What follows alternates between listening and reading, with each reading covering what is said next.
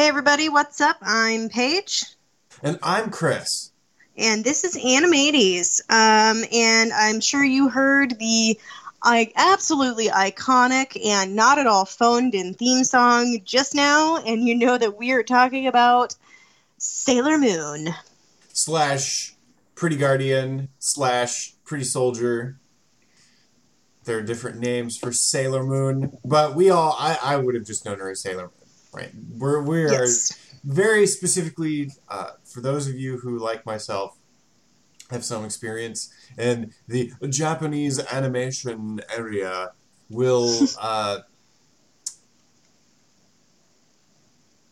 probably have seen Sailor Moon at least one time at some point. And those of you who have seen other anime will know that it definitely was a product of its time when it was shown in the United States. And I don't necessarily mean the source material, but it showed in the morning on Fox. Yeah, and just to be really clear to everyone, because there's multiple versions of Sailor Moon, there's multiple translations of Sailor Moon.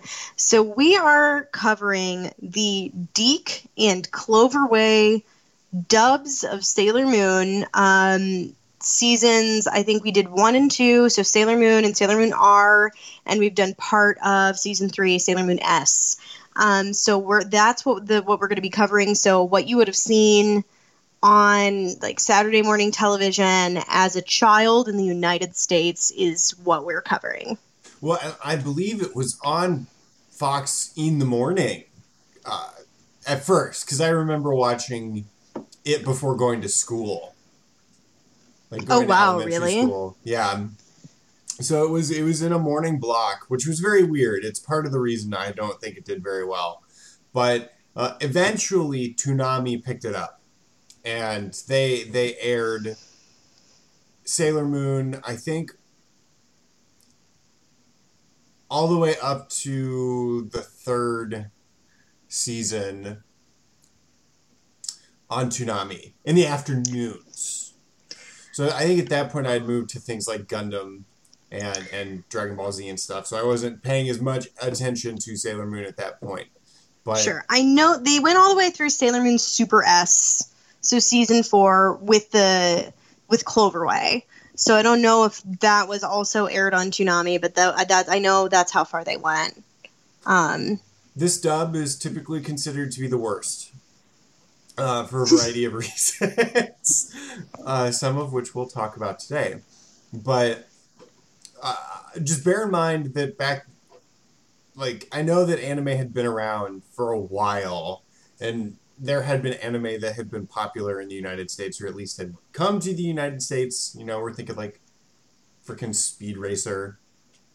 Yeah, I know like Astro Boy in the 60s was distributed in the United States and Speed Racer in the 70s was distributed in the United States.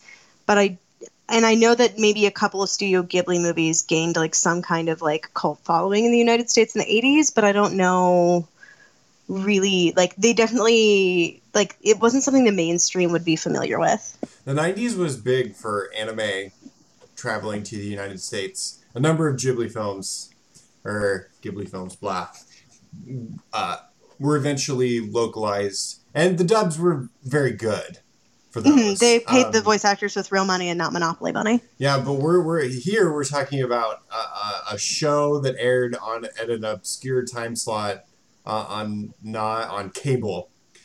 So the dub quality definitely shows, and I think was sort of more typical of its time for anime just airing on TV in the U.S. Pokemon's dub was also not great. Yeah, I also think it's interesting because we can get into it a little bit later, but there are some. So the first 2 seasons were distributed by DiC. All 4 seasons that were dubbed in this dub were dubbed by the same company, but they were distributed by 2 different companies. So the first one was DiC, and the second one was Cloverway, and there's actually a marked shift between seasons 2 and 3 when it goes from DiC to Cloverway, because DiC made a ton of edits to it. They were cutting out episodes. They shortened the episodes. They added a weird morality segment to the end, whereas Cloverway aired it unedited. It was still localized, and there was still some censorship to it, but it was significantly less localized. It immediately, it comes on and you're like, oh, this looks way more Japanese than the last episode I watched from season 2, because they aired all of the episodes and they didn't shorten the episodes. So this was a very interesting sort of time capsule of anime for me. And just a number of things stick out, and it's just sort of amazing how far things have come or changed, how much things have changed in the United States anime. I mean, the anime industry in the United States is nothing to shake a stick at, whereas when this aired, it was still very much in its infancy, popularity-wise, but Sailor Moon, I think, helped to start a lot of that. Right? So absolutely. It came along with Pokemon before Toonami ever existed. So we even though it was a failure, it very much helped push things along to the point where something like Toonami was viable. I actually didn't know that it was a commercial failure in the United States. But can I just say, to the popularity of Sailor Moon globally, I mentioned, and that's part of why I'm surprised that it was a commercial failure in the United States. I mentioned at work that I was watching Sailor Moon for my podcast.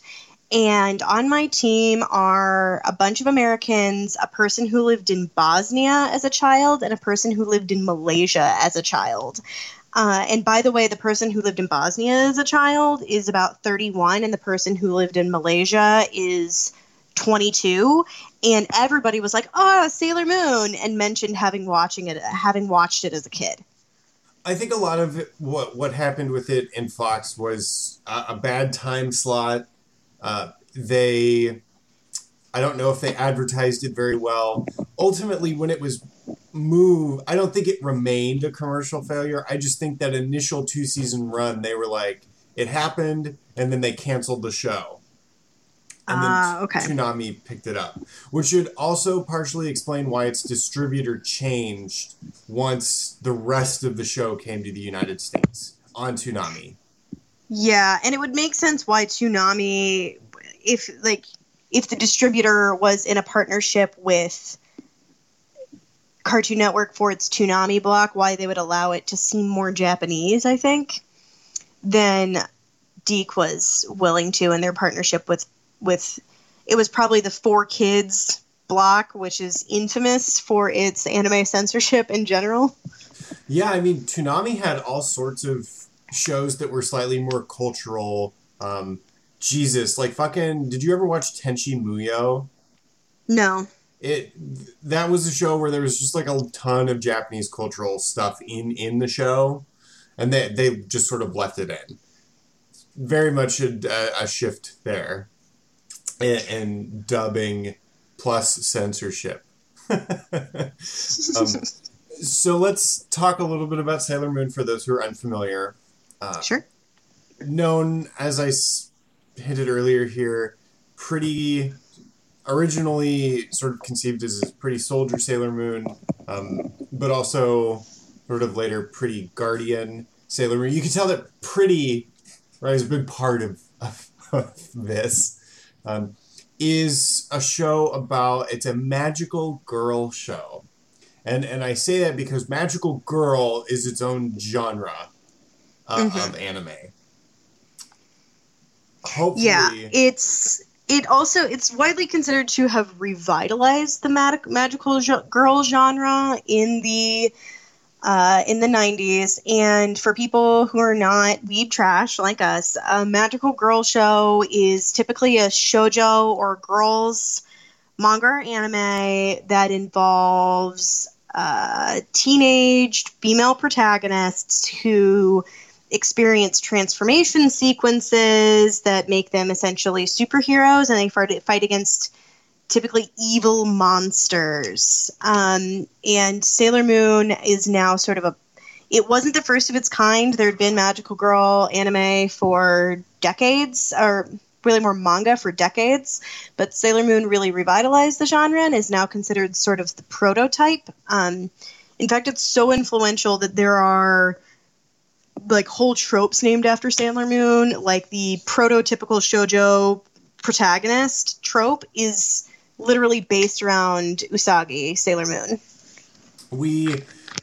It gets to the point where good, like, I don't want to say parody, but shows that really riff and subvert a lot of magical girl tropes now exist, and they're stellar. One of them is called Madoka Magica. If you like magical girl anime, you should watch it because it's very depressing.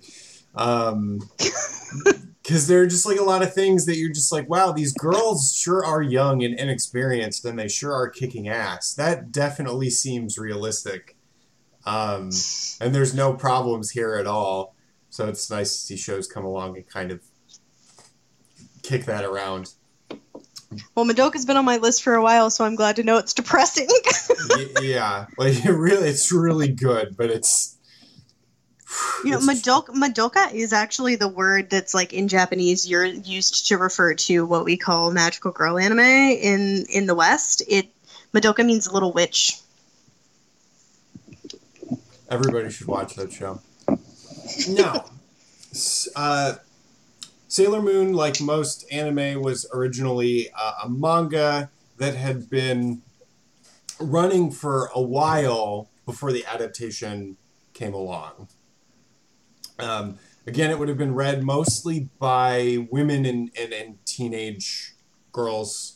Technically speaking, this particular type of manga would have been read mostly by women under the age of 20. Under the age of 20. Also, in terms of the adaptation, my God, it has an absolutely insane number of episodes for an anime. It's insane. For those of you who don't know, a season of anime is typically 13 episodes. Some seasons will have what are called multiple cours. So a cour would be 13 episodes. So sometimes a season will be a 2-cour season, and it'll have 26 episodes, which means it runs across. There are typically like 4 quote unquote seasons of anime in any given year. So it will run across 2 seasons. Each season of Sailor Moon is like 4 cours. Each season of Sailor Moon ran for like a year. It was or more than 4 cours. It's insane. It's an insane number of episodes. I think I have noticed that anime have become tighter with fewer episodes, and typically speaking, the ones that aren't like that are like shonen shows like Naruto, DBZ, shows that really stretch out and take forever. So it's like there are shows like that, which Sailor Moon definitely sort of existed more like that, which is lots of episodes. There's a lot of filler. We skipped the filler. We used a filler-free guide. It's okay. You can do it too. Yeah, it's fine. It took like 120 episodes down to like 75 episodes. So the manga was originally written and illustrated by Naoko Takeuchi, and she is very interesting because she's a woman in a very male-dominated industry, which is something that, I mean, that's true of comics anywhere. It's true in the United States, right? That's true in Western comics. If we were sitting here talking about Marvel or DC, we would say the same thing. Yes. Heavily male-dominated industry, and as such, sort of male-dominated themes very much take center stage very often. But although she wrote the manga, she was the manga artist, I should say. She did not have a huge role in the manga. Like, she wasn't the showrunner, which is that is not necessarily atypical. Right, so a bunch of I think the showrunner for the anime did a decent job, but obviously we could talk about how maybe there are some things that are emphasized in the anime that weren't in the manga. Things like fan service, stuff like that. Which is partially why I mentioned the sort of male-dominated thing, because fan service is very much sort of a male gratification thing. Mm-hmm. Which is like a big deal. Like some anime or manga are entirely based around fan service. Yes. It's always grossed me out.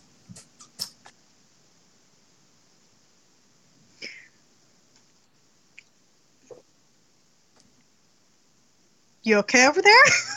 Oh yeah, sorry. No, I was just done. I was creating space. Don't worry, we can edit that out. Yeah, so fan service, yes, that's where we were. Okay, cool. All right, so coming back in 3, 2, 1. Now, did you have anything else to sort of say about production team, staff, any sort of demographic information about Sailor Moon that you think is important for our listeners to know? Not a ton, and that's partially just because there's so much Sailor Moon and there's so many different versions of Sailor Moon that it would be really easy to just get bogged down in, and then this person distributed it, and then there was this voice actor and that voice actor, and then there's that I think that we could become easily really bogged down in it if we're not careful.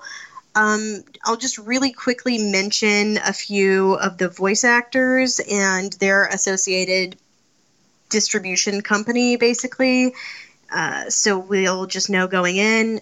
So Serena is the American translation of Usagi. In the Deke dub, she had 2 voice actors. It was Tracy Moore and Terry Hawks. I can't really distinguish them from one another. They sound basically the same. And in the Cloverway dub, it's Linda Ballantyne, who sounds like a fucking clown. She sounds awful. It's terrible. It's so jarring. She sounds just fucking awful. I hate it. It really, whenever she speaks in season 3, it takes me out of it. But anyway, in the Deke, Ray, who is Ray just spelled different in the American version, in the Deke dub was voiced mostly by Katie Griffin. And for a few episodes they had to rush production, Emily Barlow, but then it went back to Katie Griffin in the Cloverway dub. In Amy, or Ami, she was Ami in the Japanese version, Amy in American in the Deke dub was Karen Bernstein, who made super weird voice acting choices. Like, I want to talk about the weird voice acting choices all on their own in a second. And in Cloverway, it's Eliza Balkin, who made normal voice acting choices. Makoto, who becomes Lita, was voiced by Susan Roman in Deke and Cloverway. She did a great job. Love it. Minako, or Mina in the American version, was voiced by Stephanie Morgenstein in Deke, and Emily Barlow in Cloverway, who also voiced Mars in some of the Dekes, so some people have a problem with that. And then Chibiusa, who becomes Rini in the American version, was voiced by Tracy Hoyt in the Deke dub and Stephanie Beard in Cloverway. And then, I don't know, Tuxedo Mask, like, I don't notice anything particularly distinctive about his voice any of the time, so I don't really care about his voice actors. And then Luna was voiced by Jill Frappier, or Frappier, in both the Deke and Cloverway dubs. So already, one thing that's popped up is a lot of name changes. Whereas nowadays, the voice actors would just plow through, sometimes poorly, the Japanese name.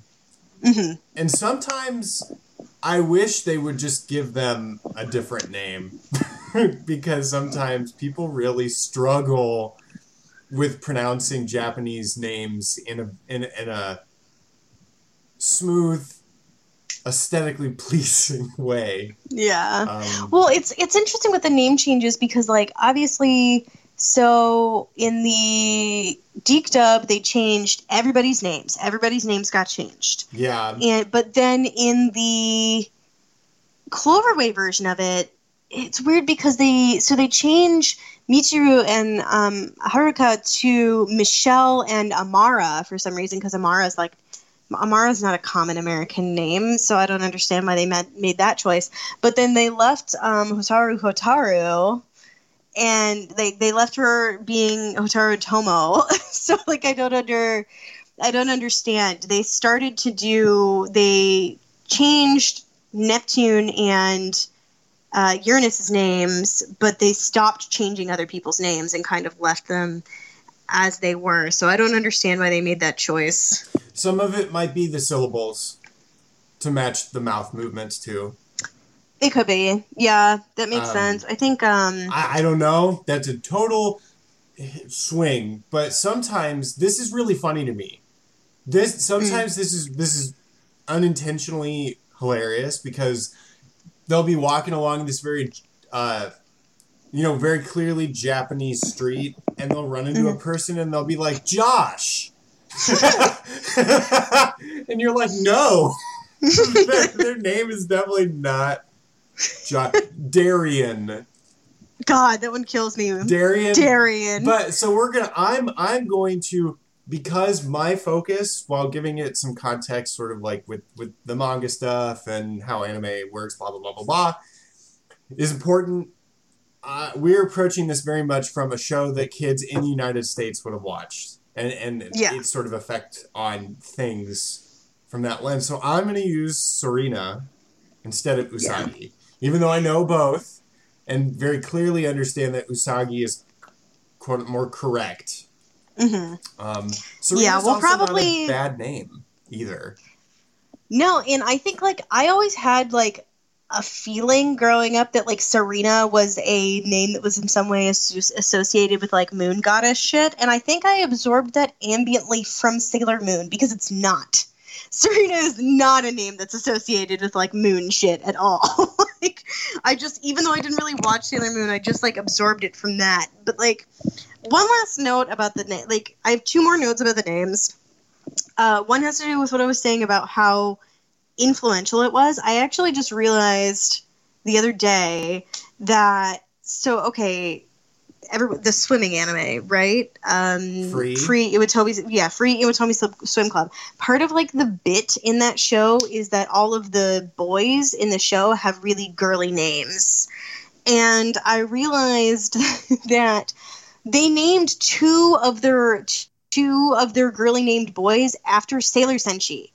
The main one, Haru, is named Haruka, and then his bestie is named Makoto, who are Sailor Uranus and Sailor Jupiter.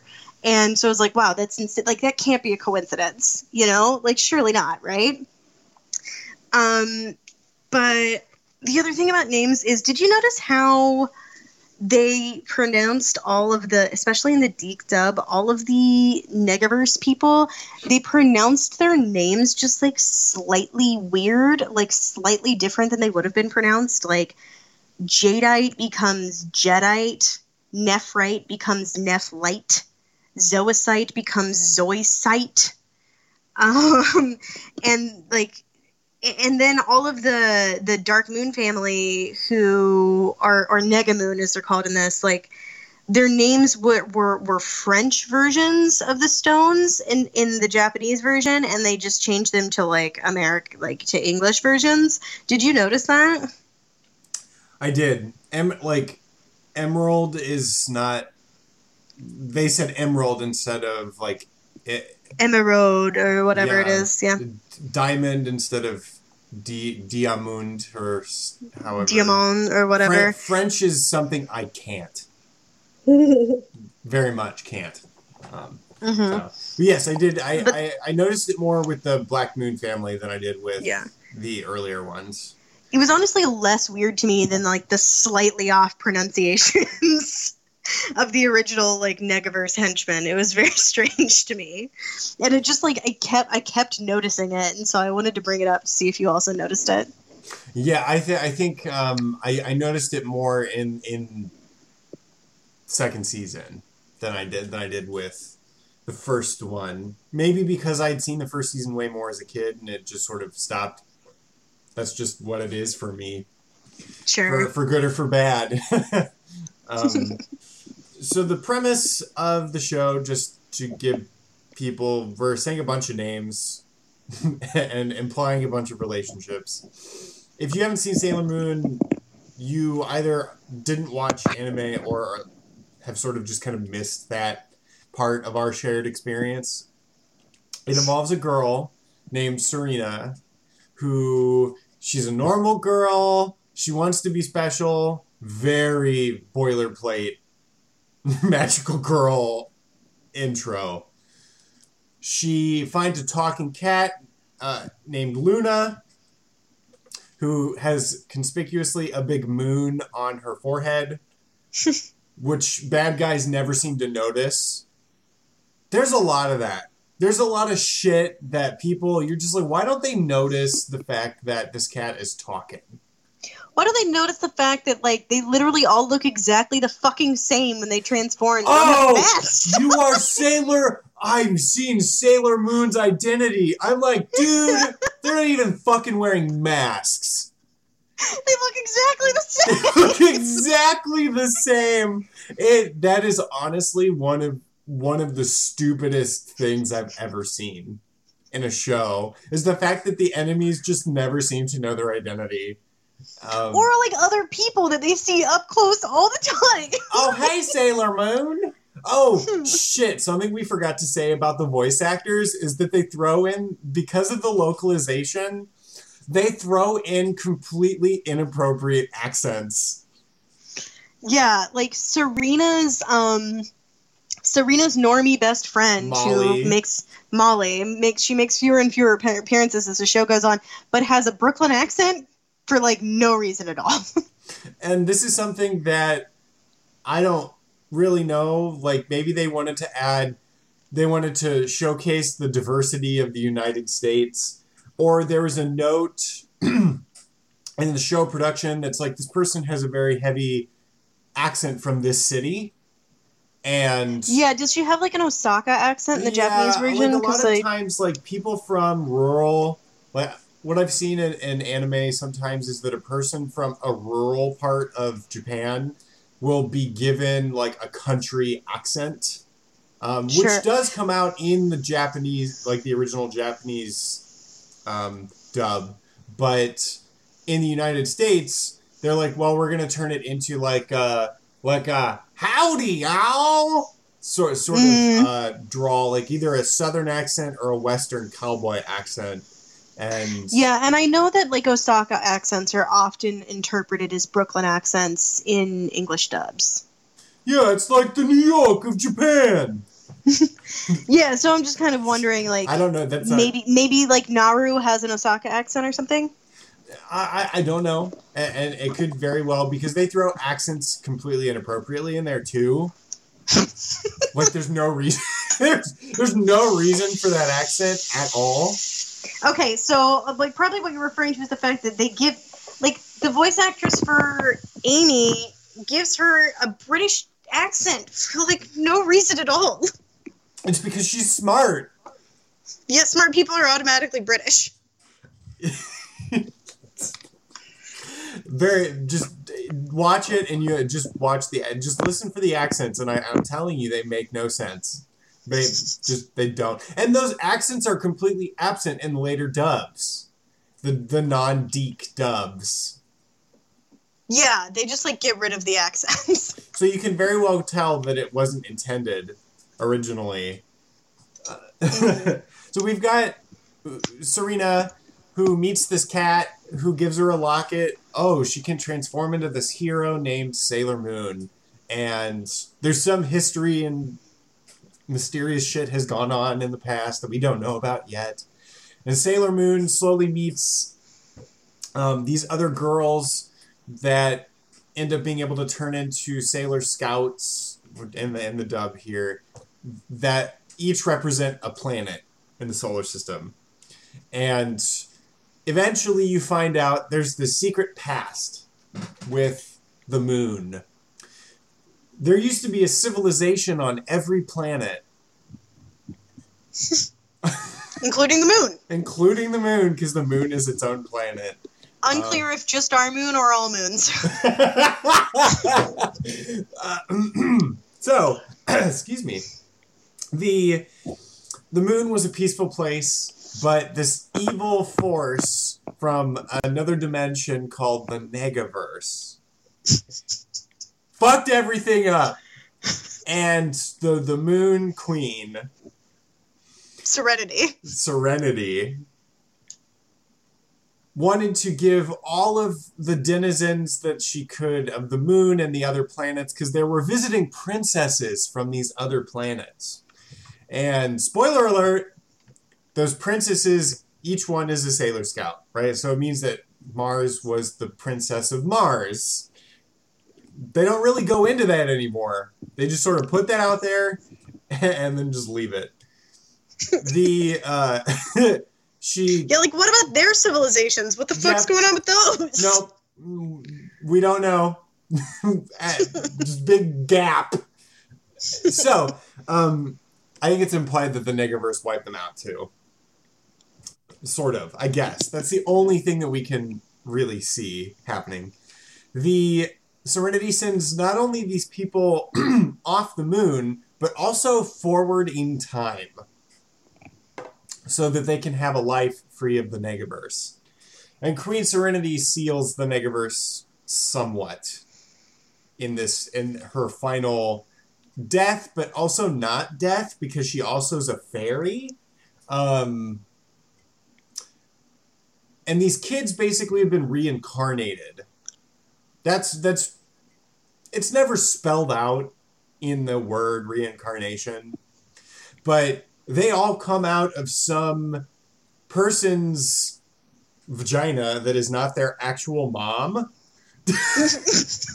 Like, they never address this tension at all. Like, Serena has a family. She has a dad. She's a brother. And a brother and a mom who is her mom, but also Queen Serenity is Serena's mom. And Serena calls her mom. So, okay. They never address that. They never have an identity crisis. They're like, who am I? Am I really this person's daughter? Or who's my real mom? Like, they never go into that, which is just really weird for me. I would have trouble with that. You think that most people wouldn't they? Like, is this my real family? Who am I? Where do I belong? But nope. They're just like, oh, fuck, I got two moms, cool. I'll call them both mom.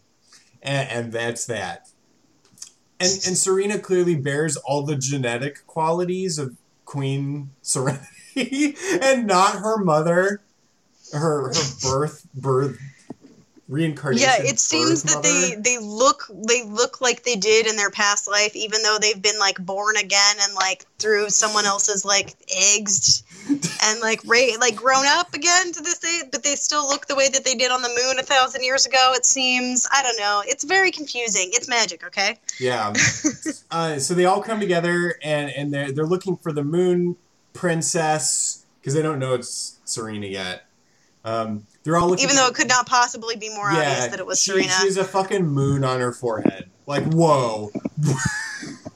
What a hard deduction to make. God. So anyway, they fight the forces of the Negaverse, who are interested in trying to wipe out the Earth. And they plan to do so by sucking the energy out of very small groups of humans. All of you on the planet right now are like a nuclear power plant's worth of energy. Just so you know, Sailor Moon takes a very humans are a big deal approach to energy. It's like you have untold vast reserves of energy that could be used to power an alien force civilization, from another I guess. Dimension. Yeah, like it makes no fucking sense. At the end of the day, like, it's magic, but even it's pushing it. Like, it's pushing it for magic. Anyway, so they invade the Earth with with individual monsters, and the Sailor Scouts always end up finding them completely by accident.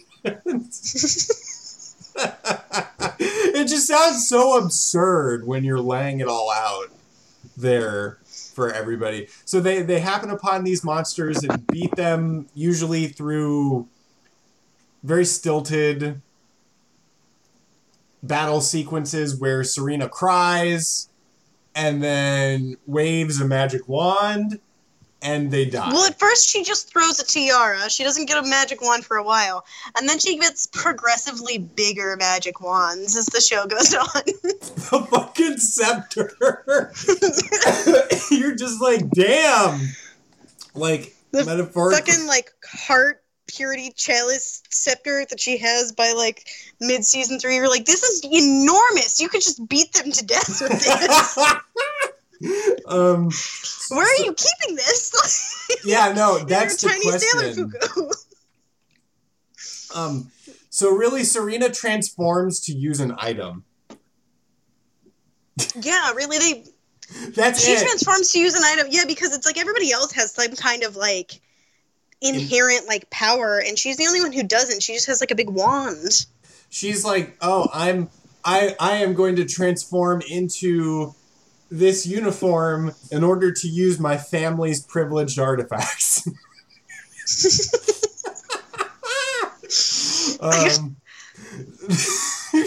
It's just very absurd. Yeah. But all along the way, these girls become friends because they were always friends. And they fight and they love. And romance is a really big part of the show. Like, we can kind of talk about how really probably too many people are pushing these girls to be in relationships and what that means for sort of girls' autonomy and what they're being told is a good life. Romance occupies like a weird place in the show compared to what I'm used to for anime. Like, the rules of romance that I'm familiar with in anime are like, there's romance in shows, but it's like usually understated, even if it's like, especially if it's like not like an ecchi, basically. And romance usually comes down to like being shy, stuttering, like blushing, you know, not understanding what each other are saying, like oblivious comments kind of thing. And it's never, if it's requited, like, it's never requited. If it's requited, it's never stated. And like, if you kiss, that means one of you is about to die. Like, for real. And that's not how romance works in this show. And I don't know if that's just been like a change in contemporary anime or if this show's notable or what. The main sort of romance plot is this dude named Tuxedo Mask keeps showing up to save Sailor Moon because she does fuck up a lot. And he's usually there for literally 15 seconds. He saves her by throwing a rose into the ground and being like, your friendship is your greatest asset. And he runs away. Yeah. So, and castanets play when he's around. Da da da. He's got like this whole anthem that plays. He's simultaneously both like suave Italian, but also like Mexican castanets play. So we later find out that Tuxedo Mask is this dude named Darien, who's really mean to Serena. Because they don't know each other's identities for a while, and he always calls her Meatball Head because she's got these very round hair buns on the top of her head. Mm-hmm. And he's very much a dick. And yeah, later we sure. find they do out not get along. Later we find out that he is Prince Darien, who is the prince of the entire planet Earth. Back 1,000 years ago. We have documented history of 1,000 years ago. Like, it's not that long ago. So, Prince Darien is a prince of the earth 1,000 years ago, and he falls in love. He's fighting the Negaverse, and he falls in love with Serena, And, you know, they're very much star-crossed lovers, pulled apart by fate. And yeah, they've been lovers for 1,000 years, so of course, like, they're lovers in this time, too.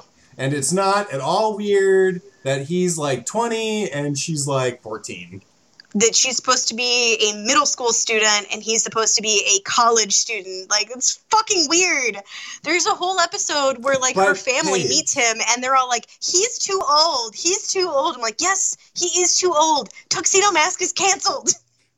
But Paige, they loved each other in another life. So that makes it okay. They've been in love for 1,000. They're a 1,000-year-old relationship, Paige. I don't care. It's fucking weird. She's 14 and he's like 20. So there's that, and everybody else is pretty okay with it. Like, none of the other Sailor Scouts care that he's old. It's also, like, it's clearly not just that they've been lovers for 1,000 years or whatever, because he also, like, before they realize, he dates Ray, who's also supposed to be 14 years old. So Darian's just creepy. What the fuck?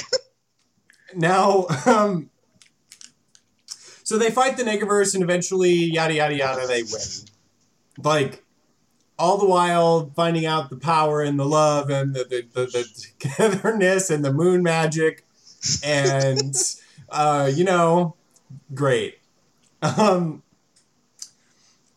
second season, you know, they lose their memories. They get them back.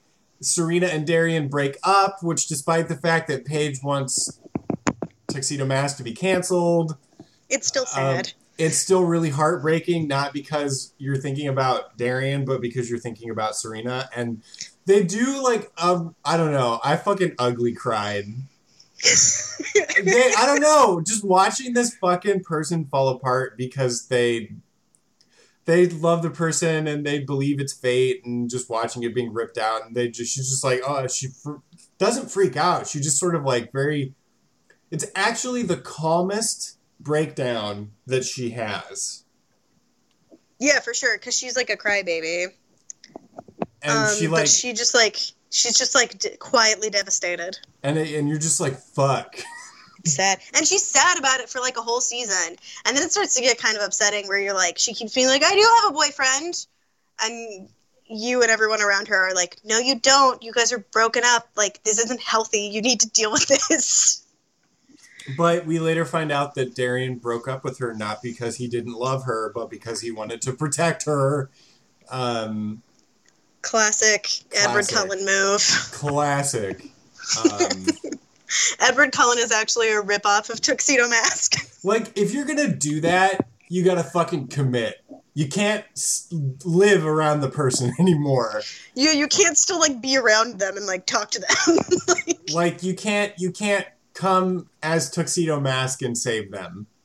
Yeah, you can't, like, still constantly be, like, hanging out with her little cousin, her pink-haired little cousin who's a brat and also is later revealed to, like, secretly be your future daughter. Fucking daughter? That, like... Alright, season 2. So, the first part of the season is filler. Which is okay filler. There's also some weirdly, like, pseudo There's, like, an alien incest love fest situation. Oh my God. It is incestuous because they're born of the same fucking tree. Like, just call it what it is. Just accept it. After they fix this thing called the Doom Tree with love. Yes, with love. They also make the incest aliens, like, understand feelings and stuff.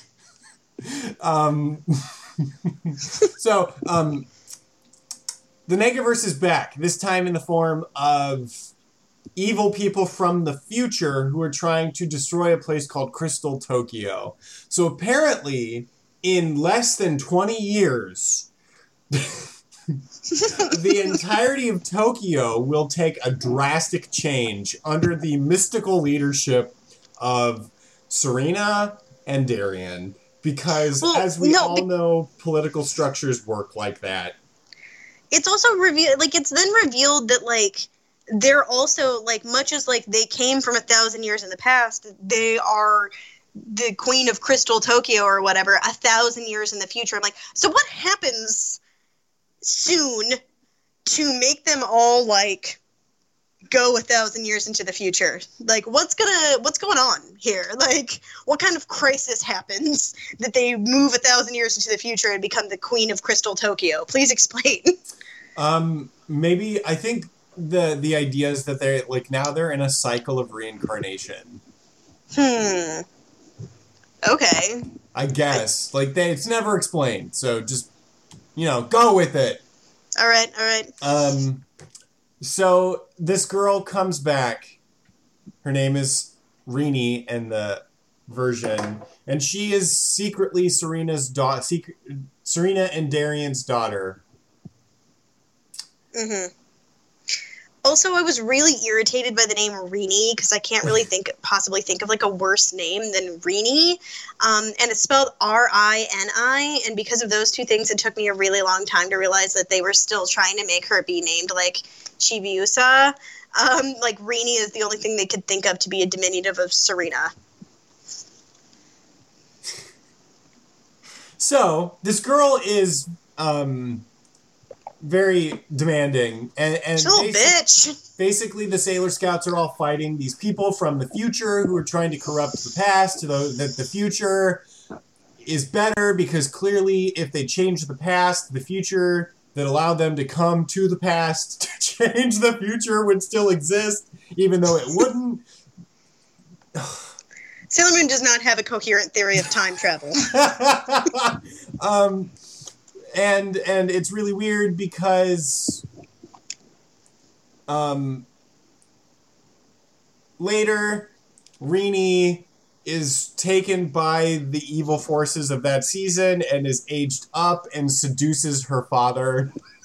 They cut out the part where she seduces her own father in the American dub. I know that it happens in the Japanese version, but Deke cuts that out because they've already revealed that she's their daughter at the point when this happens. So I'm glad they cut it out so we can't really speak to that. What? No, that part is so awkward. It's great. I watched that episode and I don't know if I was missing it. Like, they cut it out, right? I would have to go back and look.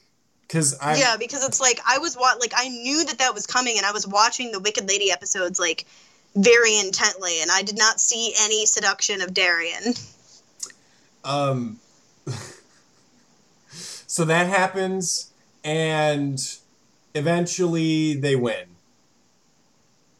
Hooray! Yeah. Like they find out that a lot of the Black Moon people were being manipulated, and they win the day. They save the future and the past, I guess. Yeah, the Black Moon people were being manipulated by some other even more eviler force that was apparently the most powerful force in all the universe that they defeated. Like, it seemed really easy. Yeah, it's like, done. That's it. No more enemies in Sailor Moon. We beat the most powerful. They also like time travel and they meet Sailor Pluto, who is like the guardian of the gates of time, and like she's very cool and she has like green hair. She's cool. Yeah, you want her to like be able to travel around with the Sailor Scouts, but she can't. No, she can't. But don't worry, there will be more Sailor Pluto in just a moment. And so we end up in the third season, which was not originally what we set out for ourselves to watch. There are really only a couple of things about the third season that I think are important from our sort of analysis perspective, which is they introduce new Sailor Scouts and Sailor Saturn, Neptune, Uranus, right? Pluto's already been introduced. Mm-hmm. But something that's great about Sailor Uranus and Sailor Neptune is that they fucking lesbians. They're lesbians! It gets even gayer! Sailor Moon was already pretty gay. I mean, it got a lot gayer. Yeah, they in the American version, Famously. yo, they cousins. They No, you cousins know what? in Like, love. like, dude, I think it's hilarious. I was reading the Wikipedia about this, and they were like, okay, so in the Japanese version, it was subtextual. It was never explicitly stated, but the voice actresses were told to play them as like a married couple, right? So it's like everybody who was making it like knew that they were supposed to be in a relationship. They were clearly in a relationship, even though they never said like they're girlfriends. And then the Wikipedia said, due to different cultural standards, the relationship was censored in like these places. However, America even made it more taboo by portraying them as biological cousins who were in a romantic relationship. Like, what the So fuck? Wikipedia is not having it. Wikipedia was like, they're clearly still gay together. Saying they're cousins doesn't make it not gay. So you just made it look like they were gay together cousins. And even if you remove the gay, even if you manage to remove the gay part, they're still cousins. Like, it's still taboo. Yeah, exactly. Like, it's like, but it's like American. The dub believed that the American audience would have less of a problem with cousins than they would with fucking lesbians. Yeah, they believe that everyone would be like, oh, these cousins who like hold hands all the time and like gaze longingly at each other and are always together and are like really intense about each other. Like, that's normal for cousins. Like, I do that with my cousins all the time. So yeah, very hilarious, very terrible for especially since the show is very like in a lot of ways it made me gay. Yeah, I think that's my working theory is that or hypothesis is that this made me gay. And I've talked to some other queer people, especially some trans people who are like, yep, I think this played a role in me becoming who I am today. So, despite Deke's efforts, it did not work. It's still extremely gay. The thing is, like, it always, like, all right, we'll probably talk about the carriers here in a second, but it's like, for example, Sailor Jupiter, she is extremely hot and cool and also bi. I've decided. I've decided that she's bi, much like I decided. That vibe. I feel like every fall I have a new bi queen headcanon because I had some in Gargoyles as well. So well, Jupiter's bi. Yeah, Jupiter. She wears like she's. I think non people who don't dig very deep would just say that Jupiter's a tomboy, but you could definitely read in some of that stuff. I think. Oh yeah, for sure. Well, she sees directly up Amy's skirt on a couple occasions and like really blushes like hardcore. So there you go. There, I love it. I love it. Now let's. I suppose it would be good for us to kind of talk about. We're already, because we've been riffing off of just some of the funny, inconsistent aspects of the plot. What do you want to? We can talk about characters. Yeah, let's go through the girls. Let's talk about them. Let's say a little bit about who they are and their powers and stuff. Serena, a.k.a. Usagi, a.k.a. Crybaby. Also... a.k.a. Sailor Moon. A.k.a. Princess Serenity. Yeah. A.k.a. Queen Neo Serenity. She has a lot of... She's many names. Many names. She is... I don't know. I relate to her in certain ways. Like, she doesn't like to work. She likes food. She's emotional. Yeah, except for she's bad at school and you're like the best at school. She's earnest. Not really one for guile. I don't know. She's also like, I don't know. She's like there's an argument to be made that like the story is really about her like maturing, you know, and becoming like a more thoughtful, like, because she's really selfish actually. at the beginning of the show and becomes more, more and more selfless as time goes on, to like as she grows to like care about, to accept her role as a heroine and like leader of the Sailor Scouts, and have caring for her fellow Sailor Scouts and for Rini and stuff. And so she matures and becomes a more selfless person.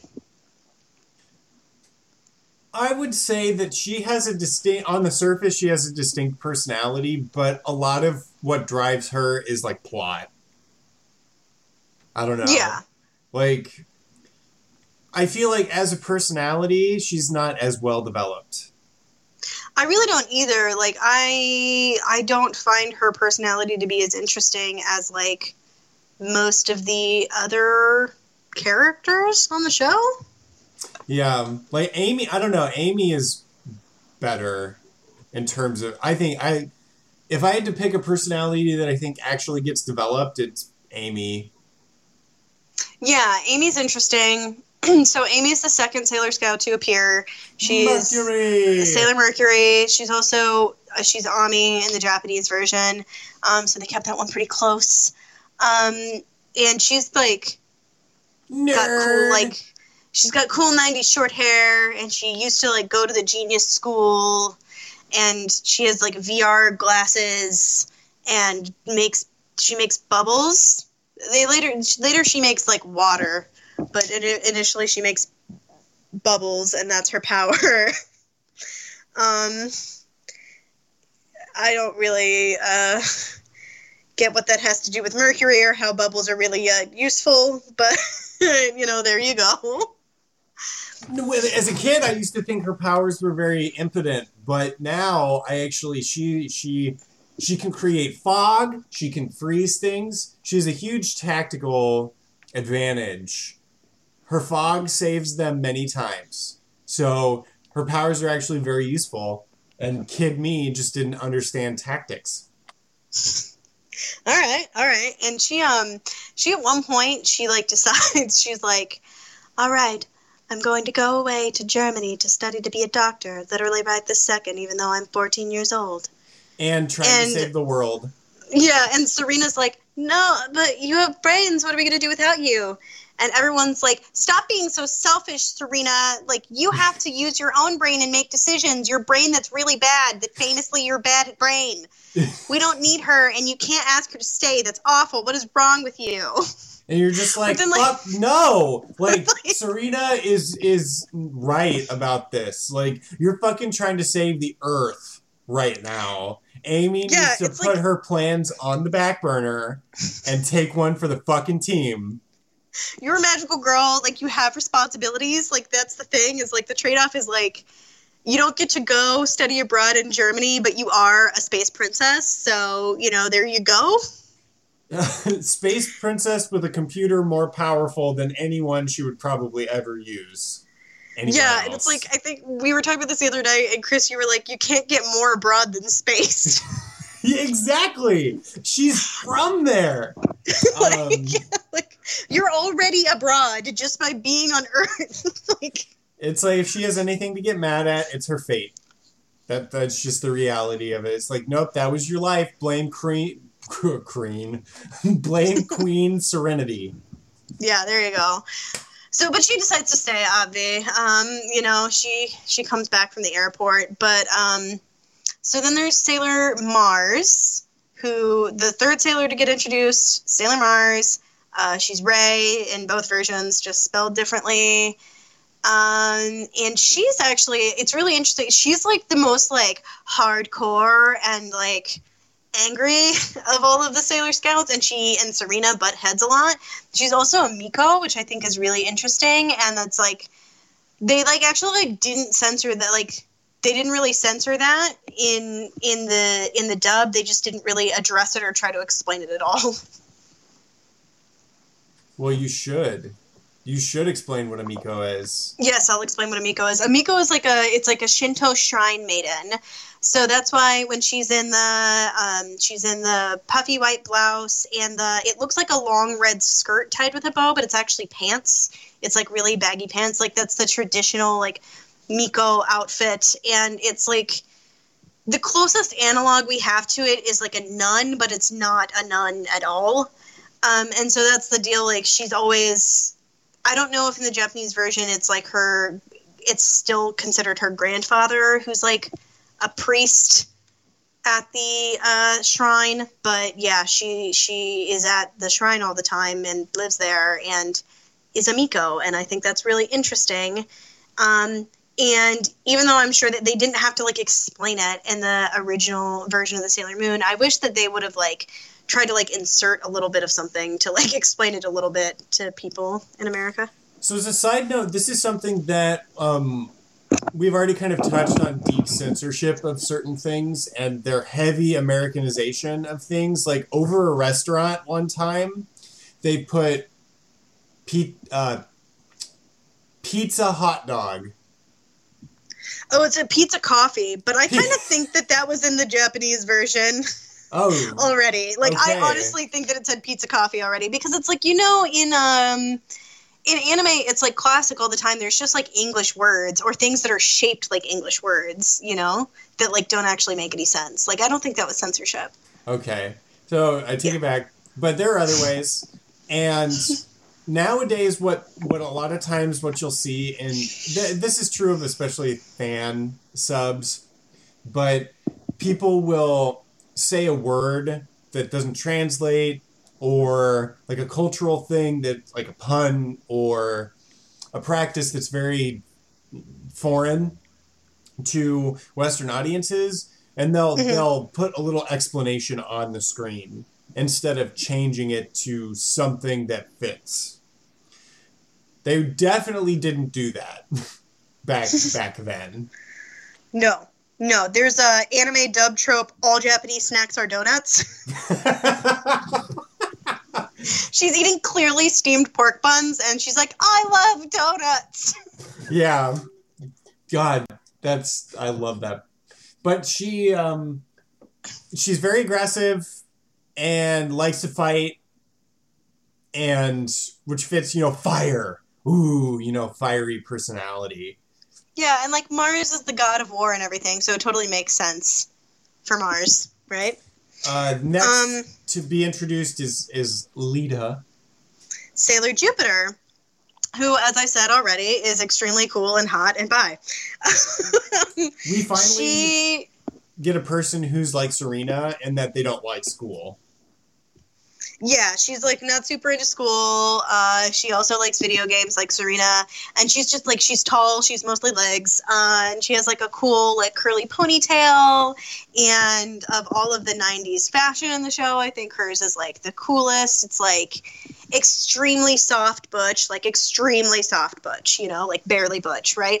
And she has like thunder powers and really cool, like her voice actor I think is the best in the dub. She has this really cool gravelly voice that really makes her like unique and distinguished from all of the other characters. And she has like a cool pink and green Sailor Fuku, and she's the best, and I love her and I want to be her. Last we have Sailor Venus. Sailor Venus comes in pretty late in the first season, relatively speaking, and she fires a laser out of her finger, and I don't have that much to say about her. She does not have like a huge, like, I don't think her personality is really that defined either. It really seems like her and Usagi's personality was being blonde. Yeah, that's a good way to put it. Yeah, like she gets more interesting as time goes on, and apparently, like if you like watch all of it, like including the filler, that there's a lot more stuff about her personality. She eventually, her power becomes to shoot like a love chain, like a chain of hearts, which is interesting. Also something that I wanted them to go into is that like the whole, before Sailor Moon became Sailor Moon, there was this like Sailor V running around town doing stuff, right? And they kept mentioning there's like a Sailor V video game, and they kept mentioning Sailor V, and then just like all of a sudden Sailor Venus shows up. She's like clearly with Sailor V, and she's like, hey, I'm here, I'm Sailor Venus, I also have my own cat guardian.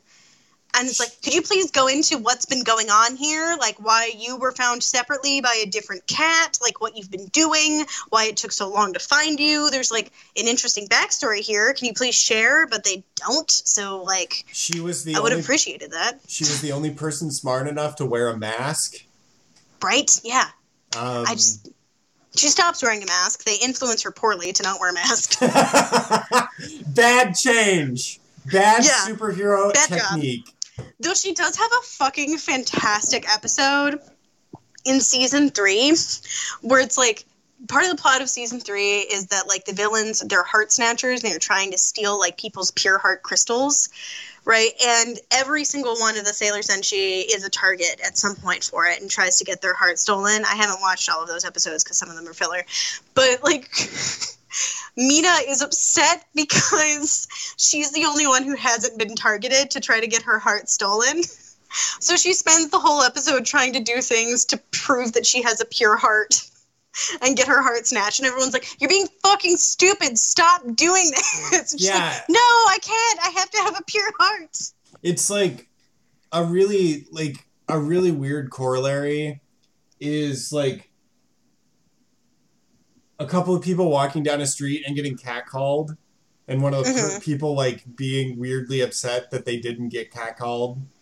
Yeah, basically, it is like that. Like you're just like, no, that's fucking gross. Like, good that you're not getting catcalled, but it's like you weirdly feel left out of this shared bad experience. Yeah, exactly, and of course, like she does like they do try and steal her heart crystal, so you know. There you go. There you go. So, okay. Then let's do Sailor Pluto next, because I guess she is technically next to get revealed. And what, like, her name, it turns out they make, like, she's, like, very different, because she's, like, never been, like, reincarnated or not knowing who she is or anything. Like, she always is just, like, the same person, and so I think her name's, like, Trista May or something like that. And she is like, she's very aloof, like she's very together. It's very much like, Heimdall, like Bifrost kind of situation. She's like, I can see all of time, you know? Yeah, her personality is mysterious time magic princess in a different realm. Yeah. Like that, her personality is aloof guardian of some mystical thing. Because that happens a lot with characters like that, where they just sort of default to being aloof, mysterious. Which, like, makes sense because Pluto, it's, like, obviously, like, the girls' personalities really are, for a lot of them, like, related in some way to, like, the Roman god associated with that planet, and, like, Pluto is Hades. Like, you know, like, he's the god of the underworld, so it makes sense that she's sort of, like, different and aloof. Sailor Uranus and Sailor Neptune. What are Pluto's, like, what are her powers? She has, like, the cool, like, long staff, but, like, when she does an attack, what does it do again? Doesn't she fire, like, a big ball of energy? I'm trying to remember. Like, she's got a bunch of time stuff that she can do. Yeah. She doesn't really get involved that much directly with the scouts. She doesn't. Yeah, even with the, like, outer planet scouts, which we're about to address. So, okay, Sailor Uranus and Neptune show up simultaneously, and they're lesbians. It is great. So Sailor Uranus is Amara or Haruka, and she is a true soft butch queen, and in fact she's dressed like a boy when they first meet her, and they all think that she's a boy. And what a bone. Yeah, we get a nice slight butch lipstick divide here. Do you think that fits? Yeah, a little bit. It's like, because like Amara's like, you know, she's soft butch, but then I would say that Michelle is definitely femme. She's not like high femme, but she's definitely femme. Yeah, so it's not exaggerated. No, not at all. Yeah. so Sailor Uranus is like she's got like white blonde hair, and it's like short, and it's funny because they all get like more feminine with their transformation, and as part of their transformation they get like lipstick, which is like different. But so she's extremely cool.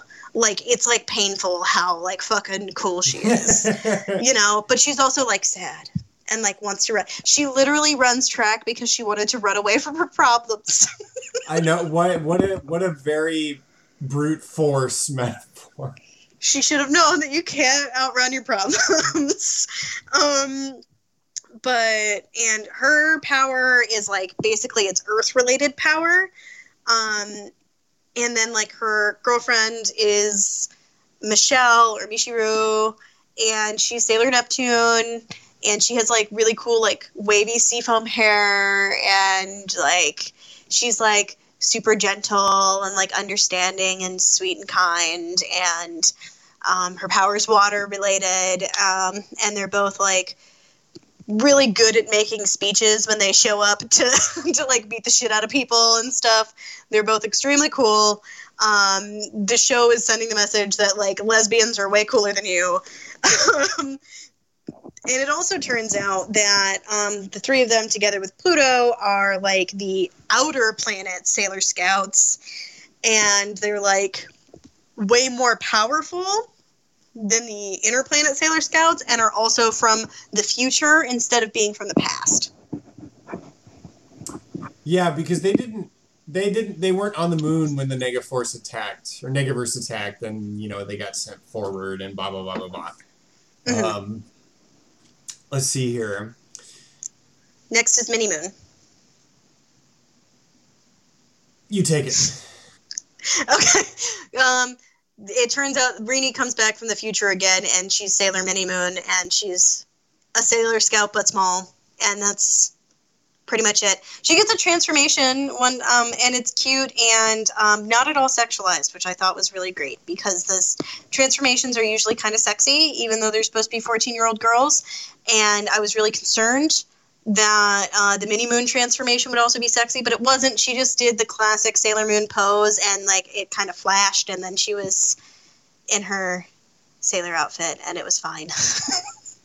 Yeah, it kind of felt like people got attached to her as a character, so she was brought back.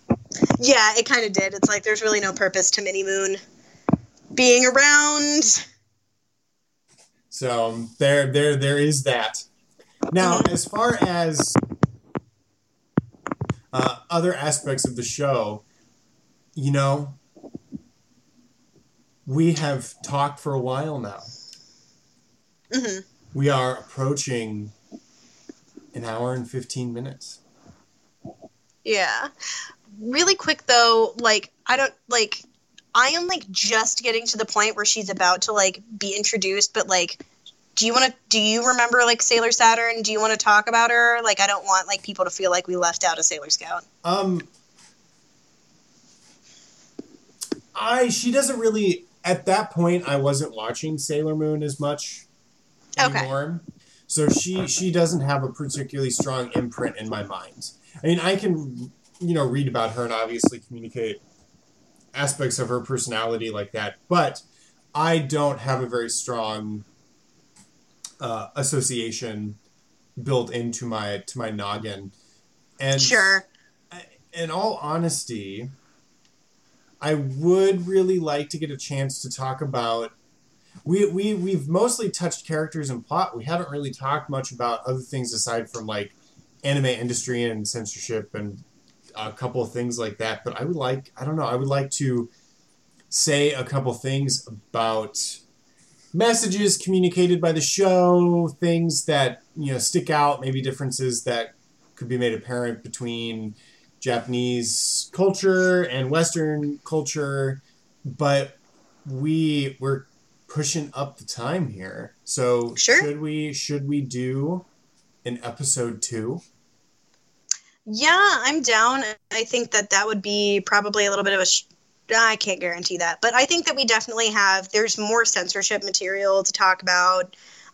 There's more to talk about, messages and stuff in there, and I think that there's plenty to talk about with another episode for sure.